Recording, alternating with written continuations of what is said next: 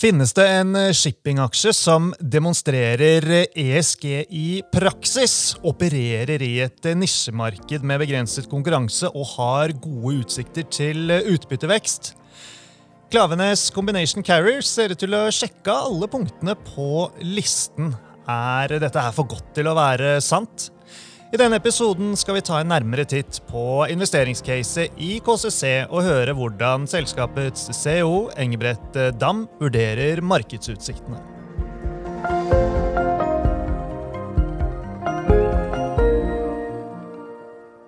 Velkommen til Utbytte, DNB-podcasten der vi forklarer hva som skjer i den globale økonomien og finansmarkedene.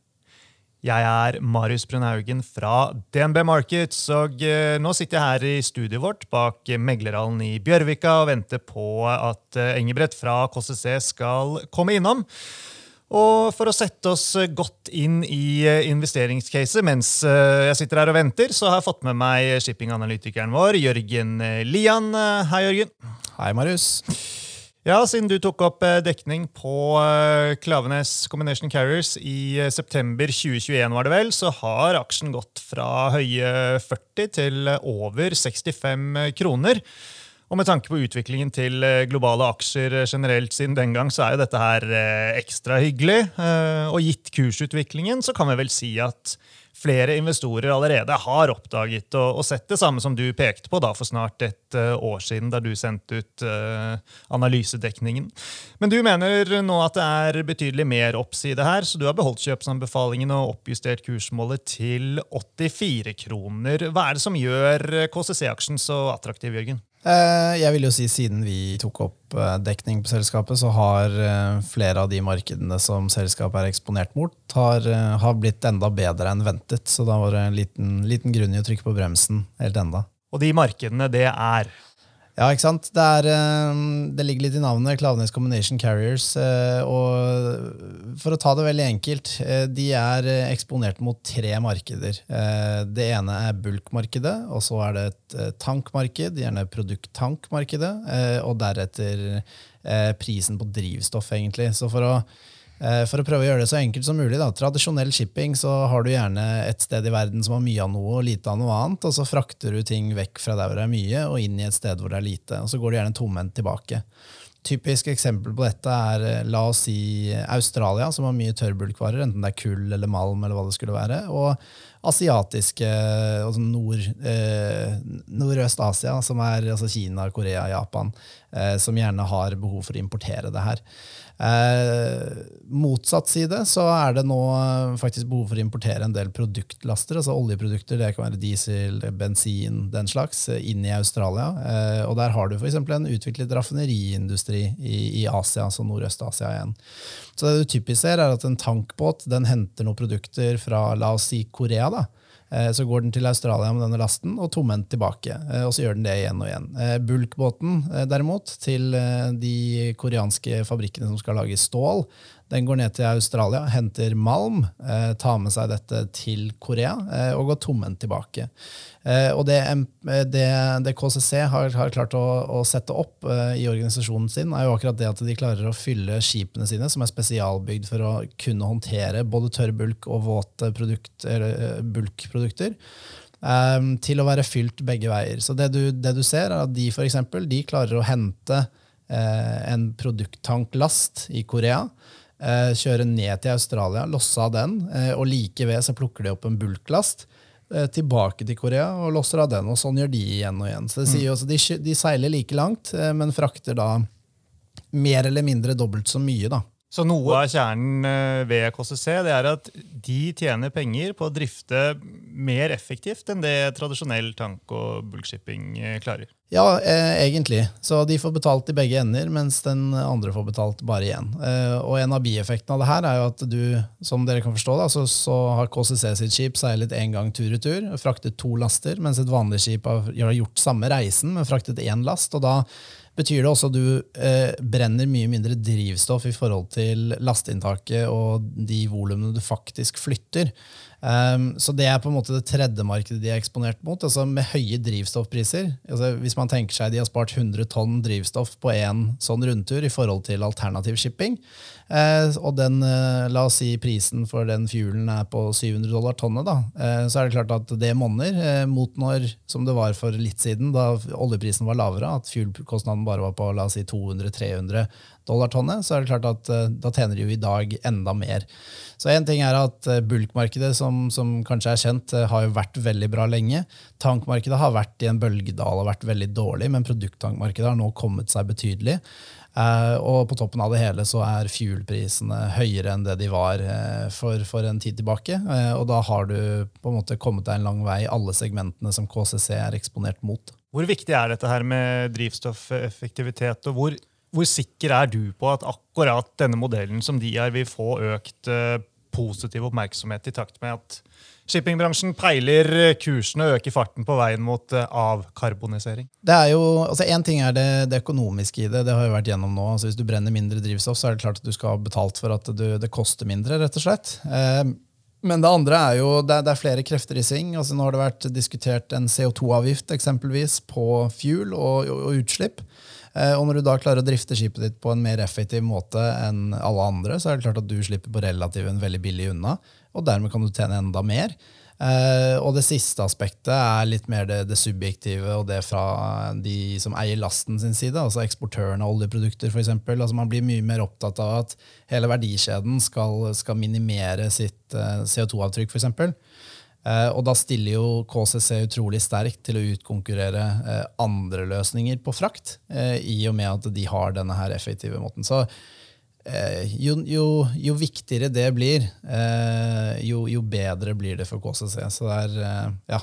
Men bottom line, da, hvis vi tar det tilbake i finanstermer, du har oppjustert inntjeningsforventningene dine til selskapet, om enn ikke så veldig mye nå ved siste runde i mai, så fortsatt på den positive siden. Så vekst det. Ja, det i og med at altså, bulkmarkedet har vært bedre enn vi ventet. Produkttankmarkedet har nå begynt å komme, og det ser ut som det kan bli veldig spennende. Og som sagt, fuelkostnadene lå vi altså, der har vi jo ikke nødvendigvis det sterkeste synet, så når fuelprisen stiger veldig raskt, så det klart at det løfter alt. Så alt det går i riktig retning, og ikke minst, altså, vi ser jo som regel et år frem når vi setter disse kursmålene, og for et år tilbake så var det vel litt ventetid fortsatt beregnet på produkttank. Nå begynner det å se stadig bedre ut, så da nærmer vi oss målet da.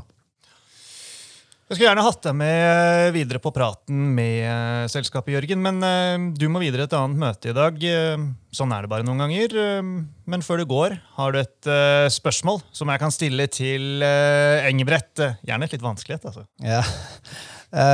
Nå har vi har gått gjennom litt av the basics i hvordan de opererer og drifter, og da skjønner man jo at det ikke alle steder at man har både en importterminal og en eksportterminal for to forskjellige typer cargo, så et behov for å få til en sånn, eller potensialet for å kunne få til en sånn trade. Så det jeg synes spennende å høre om hvilke utsikter han har på om dette kan vokse, og hvor bra disse tradingrutene som de har i dag tilpasset det altså de skipene de har, kapasiteten de har, og om det kan bli nevneverdig bedre.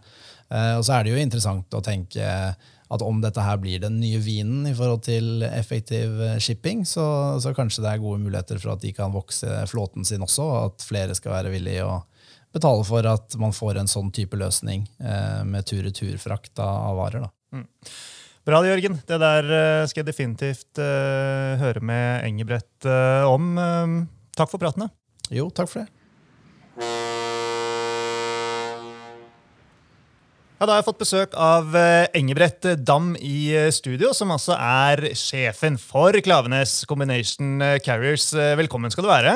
Takk, Marius. Hyggelig å få lov til å komme. Ja, vi måtte legge inn en sånn liten shipping-lydeffekt av tut i anledning ditt besøk, men det var vel strengt tatt ikke hornet fra et av KCC sine skip vi hørte nå nettopp. Nei, det var kanskje ikke det, men jeg tror de låter omtrent på samme måte. Så vi har jo en flåte på 16 skip, etter vi tok leveringer siste av i alt 11 nybygge her i fjor sommer. Og de trader i hovedsak på trade frem og tilbake til Australia, Brasil, Argentina. Og dette trades hvor vi kombinerer de tørre laster med tanklaster som kaustikk soda og oljeprodukter, med minimal tid imellom. Ja, så flåten i full aktivitet. Den i full aktivitet. Det bra, det sånn det skal være. Generelt om dagen da, så opplever du at dere seiler i god medvind? Ja, det vel riktig å si det. Vi jo en helt unik markedssituasjon. Nå på første gang på 15 år så har vi både sterkt produkttankmarked, sterkt tørrbulkmarked og veldig høye drivstoffpriser som alle har stor påvirkning på inntjeningen til selskapet. Men kanskje det viktigste for oss at vi ser at vi greier å bygge forretningen videre, at vi greier å øke robustheten til selskapet gjennom at vi ser at vi øker kundeaksept og forbedrer effektivitet på tradingen av vår nye Cleanbu-flåte, og også at vi øker markedsandeler på vår eksisterende Carbu-aktivitet.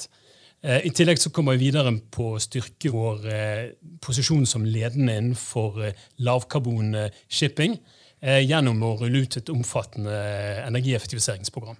Så jeg synes vi kommer godt videre på veldig mye for tiden. Ja, som du sier, og som jeg også snakket om med Jørgen innledningsvis, dere gir jo eksponering mot både bulk, produkttank og drivstoffpriser. Hvis vi tar de ulike segmentene, altså ikke alt for mye detalj i hver, men det jo interessant å høre hvordan du ser på utsiktene. Hvis vi starter med bulk, altså der jo ting ganske bra, ser det ut til å skulle holde seg bra. Ja, vi også vår analytikere, og vi i ledelsen veldig positivt til tørrbulk. Det klart det jo et marked hvor Kina veldig viktig, og 40% av tonnmil Kina. Vi ser at nedstengningen i Kina selvfølgelig vekker uro, men vi ser at det en forhåpninger rundt store makrostimuluspakker som kommer, som vil hjelpe. Og så ser vi generelt at i tørrbulk at ineffektiviteten som er bygget opp i løpet av covid vedvarer og tar tid å få ut. Så vi optimister på tørrbulk, og du ser at det som skjer i Ukraina rimelig, virker som det ganske nøytralt, eller til og med litt positivt for tørrbulkmarkedet. Produkttank da, så det rimelig å anta at man nå på vei opp fra den bølgedalen man har vært ganske langt nede i? Ja, som du sier, Marius, det har vært en lang og tung bølgedal gjennom 2 år. Det som jeg tror det strukturelt vi ser nå, det jo måte å kalle det effekten av Ukraina-krigen, hvor vi ser at Vesten skal frigjøre seg fra russisk energi.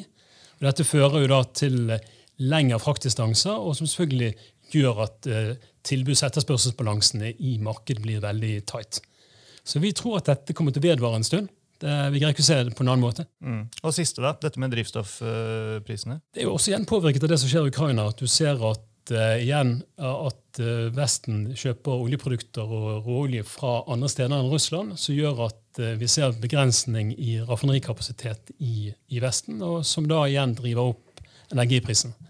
Så vi har tro på at det skal holde seg en god stund. Gjør dere tilpassninger avhengig av kall det hva slags markedssyn dere har, og hva dere tror liksom vil skje på makrofronten, eller det mer, dette man prisgitt, og så må man bare ta det litt som det kommer? Altså, vi har jo måte kalle det fordelen vår at vi har en diversifisert inntjeningsmodell, hvor inntjeningen vår avhenger av 3 markeder, ikke sant? Det produkttankmarkedet, tørrbulkmarkedet og drivstoffprisen. Så betyr at vi kan ta markedsrisiko bedre enn de fleste andre markeder, så gjør at vi gjør noe tilpassninger på at vi alltid har noe fastpriskontrakter i bunn, i relativt begrenset format, og at vi gjennom effektivitet så skaper vi verdier over tid i nesten uansett marked. Sånn jeg har forstått det, så det sånn at det begrenset i dag med havner, og som i nærheten av hverandre, som gjør at man kan ha den modellen dere har, hvor dere frakter tørrlasten den ene veien og oljeprodukter den andre. Det en fordel, eller det en ulempe for dere?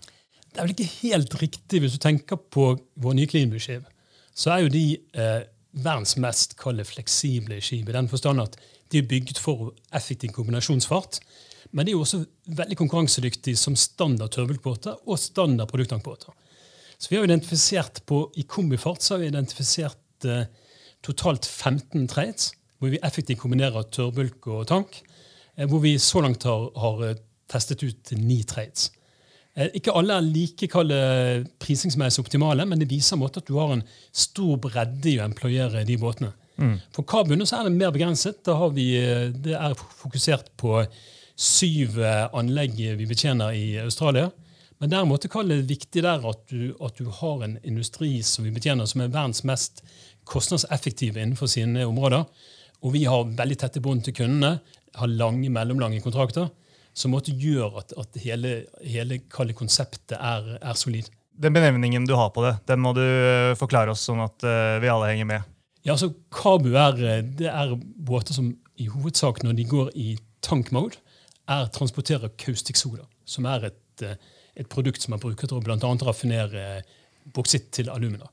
Og det kan ta alle mulige tørrbulklaster. Forskjellen med nye cleanbunner at de full-fledged eller ren produkttankbåter. Som betyr at det kan ta alle typer båtelaster i realiteten.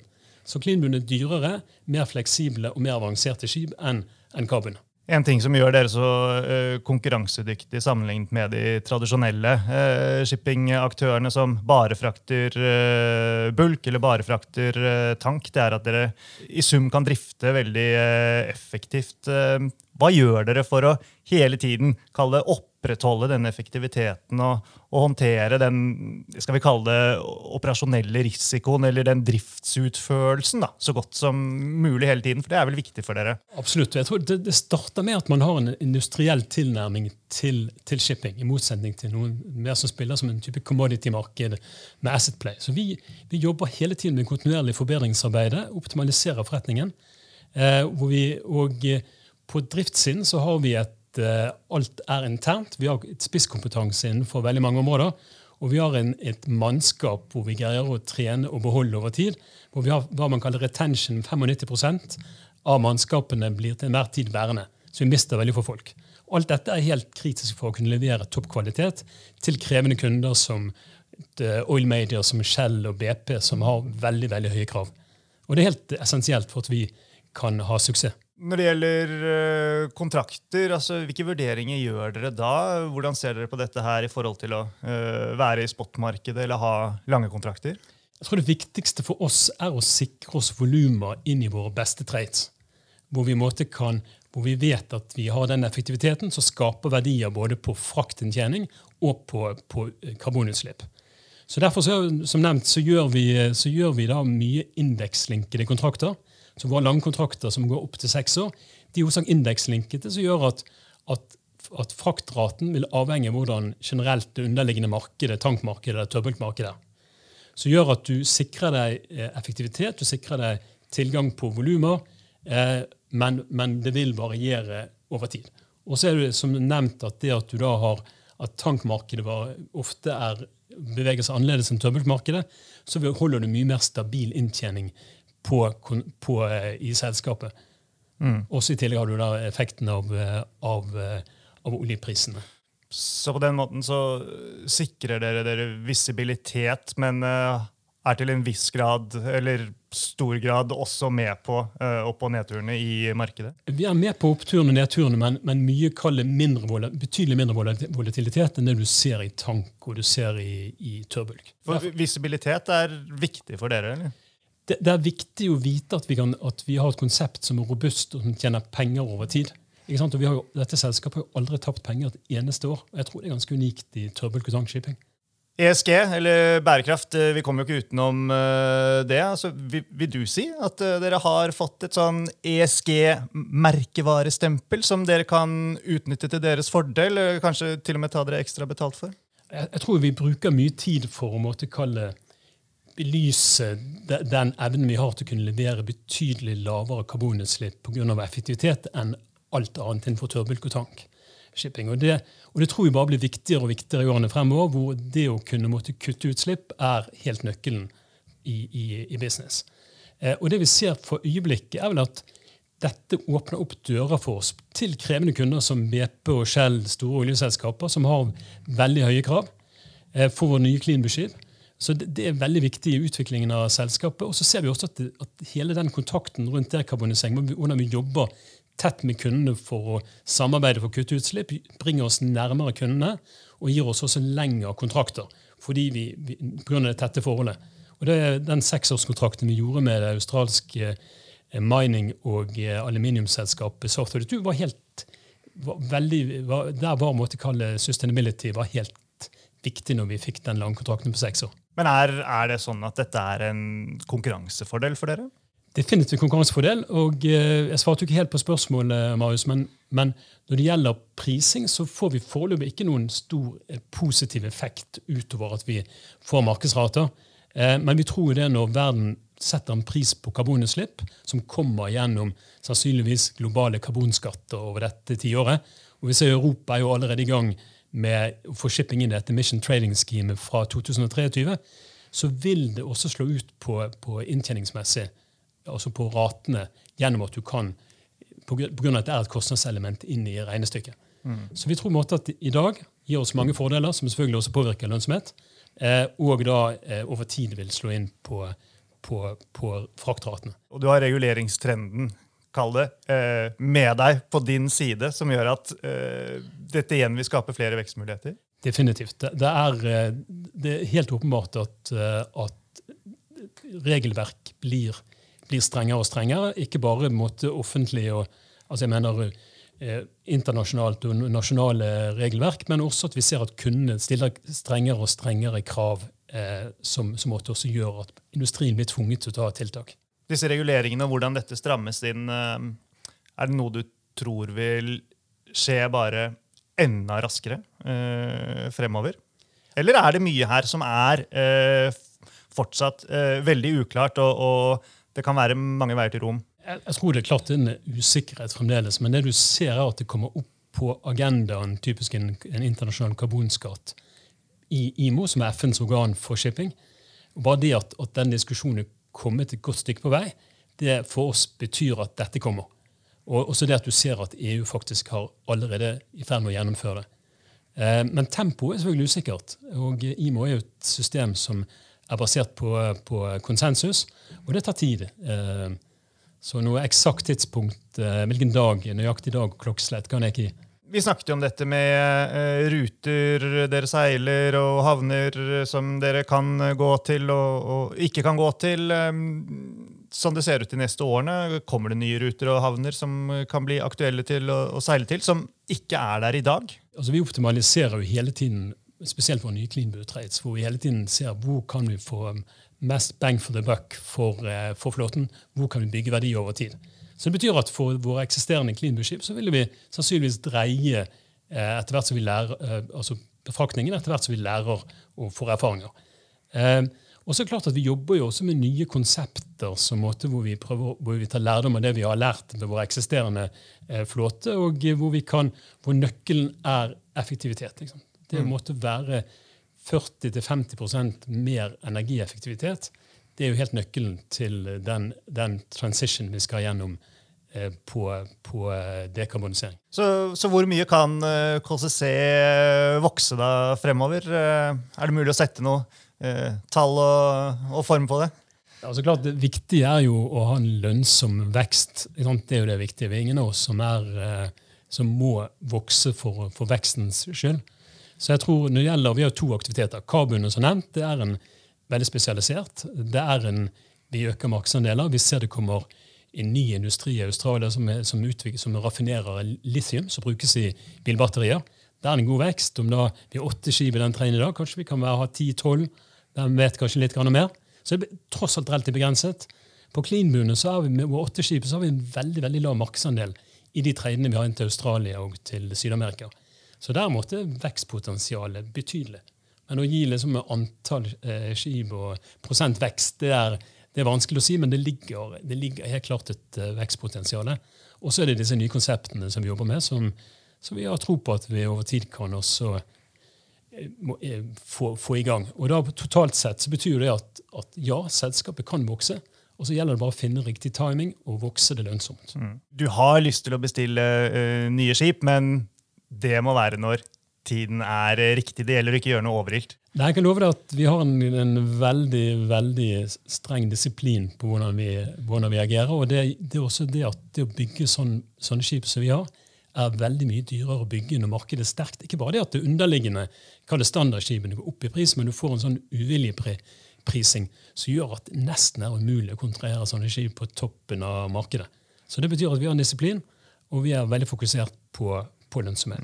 Og hvis jeg har forstått det riktig, så det jo i en nisje som litt mer beskyttet for konkurranse av ulike årsaker. I hvilken grad frykter du at det skal komme nye aktører, eller at det etablerte aktører som skal prøve å ta mer av markedet?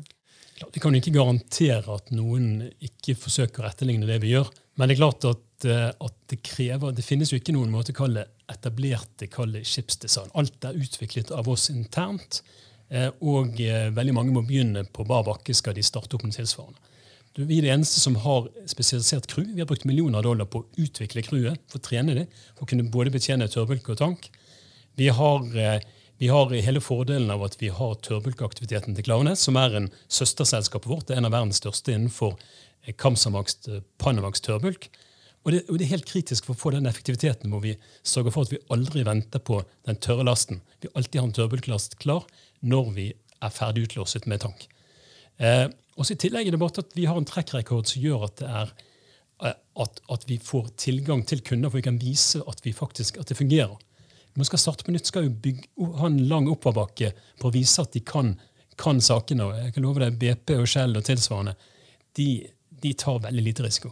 Når jeg hører stikkordene lønnsom vekst og shipping, da det en ting som kommer fram ytterst i pannebrasken hos meg, og helt sikkert hos investorene og alle lytterne våre. Hva det? Utbytte. Og det må vi jo bare innom da. Dere betalte jo nettopp nylig ut utbytte. Kan ikke du bare minne oss på policyen og så si litt om hva investorene kan forvente fremover her? Bare først starte med Marius med at vår forretningsmodell jo rigget for å kunne betale gode utbytter. Ikke sant? For du har over tid bedre lønnsomhet, lavere volatilitet på inntjening og i tillegg en sterk balanse.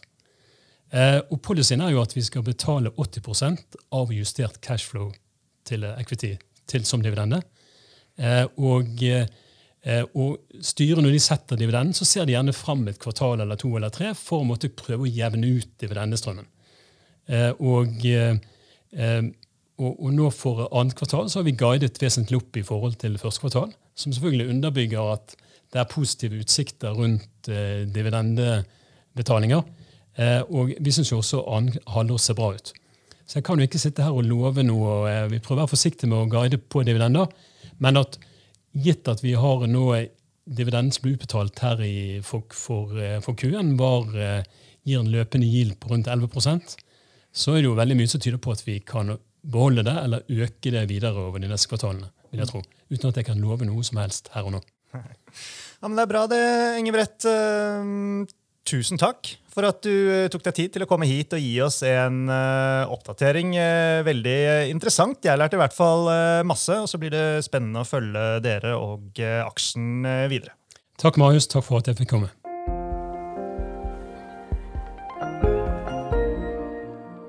Ok, folkens, da det på tide med en oppsummering. Dette her har vært en veldig interessant og lærerik prat med Engebret om KCC, og ja, jeg synes ikke dette noe mindre spennende nå enn før han kom til studio. Det må jeg helt klart si. Nå har jeg fått Jørgen tilbake her for å være med og oppsummere. Og Jørgen, din konklusjon for veien videre for KCC, hva den? Det en aksje i et shipping space som tjener penger på å gjøre ting på en mer effektiv og bedre måte. Det rett og slett en lukrativ måte å tjene penger på grønn shipping, og det tror jeg for mange forlokkende. Shipping kjent for å være ekstremt volatilt. Her har du en viss diversifisering, og du legger på en måte pengene dine i hendene på et system som har vist seg villig til å betale rikelig med utbytter tilbake til aksjonærene sine, og over tid har gjort denne businessen veldig bra og bygget den opp.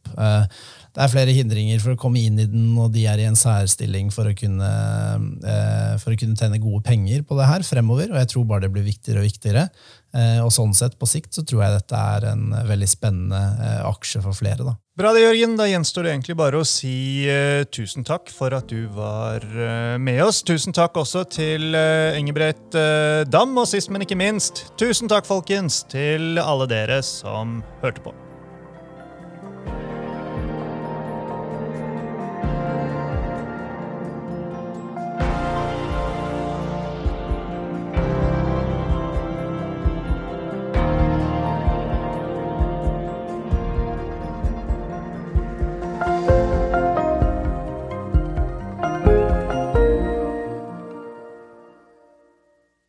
Denne podcasten og dets innhold skal anses som markedsføringsmateriell fra DNB og må ikke oppfattes som en investeringsanbefaling eller som investeringsanalyse. Innholdet skal heller ikke anses for å være investeringsrådgivning tilpasset den enkelte kundes behov. Informasjonen som gis i podcasten er kun ment som generell spareveiledning og er ikke ment å utgjøre juridisk, finansiell, kommersiell, skattemessig eller regnskapsmessig rådgivning. DNB tar intet ansvar for direkte eller indirekte tap eller kostnader som måtte oppstå ved bruk av informasjon i denne podcasten. For mer informasjon og full disclaimer, vennligst se vår webside dnb.no/disclaimer.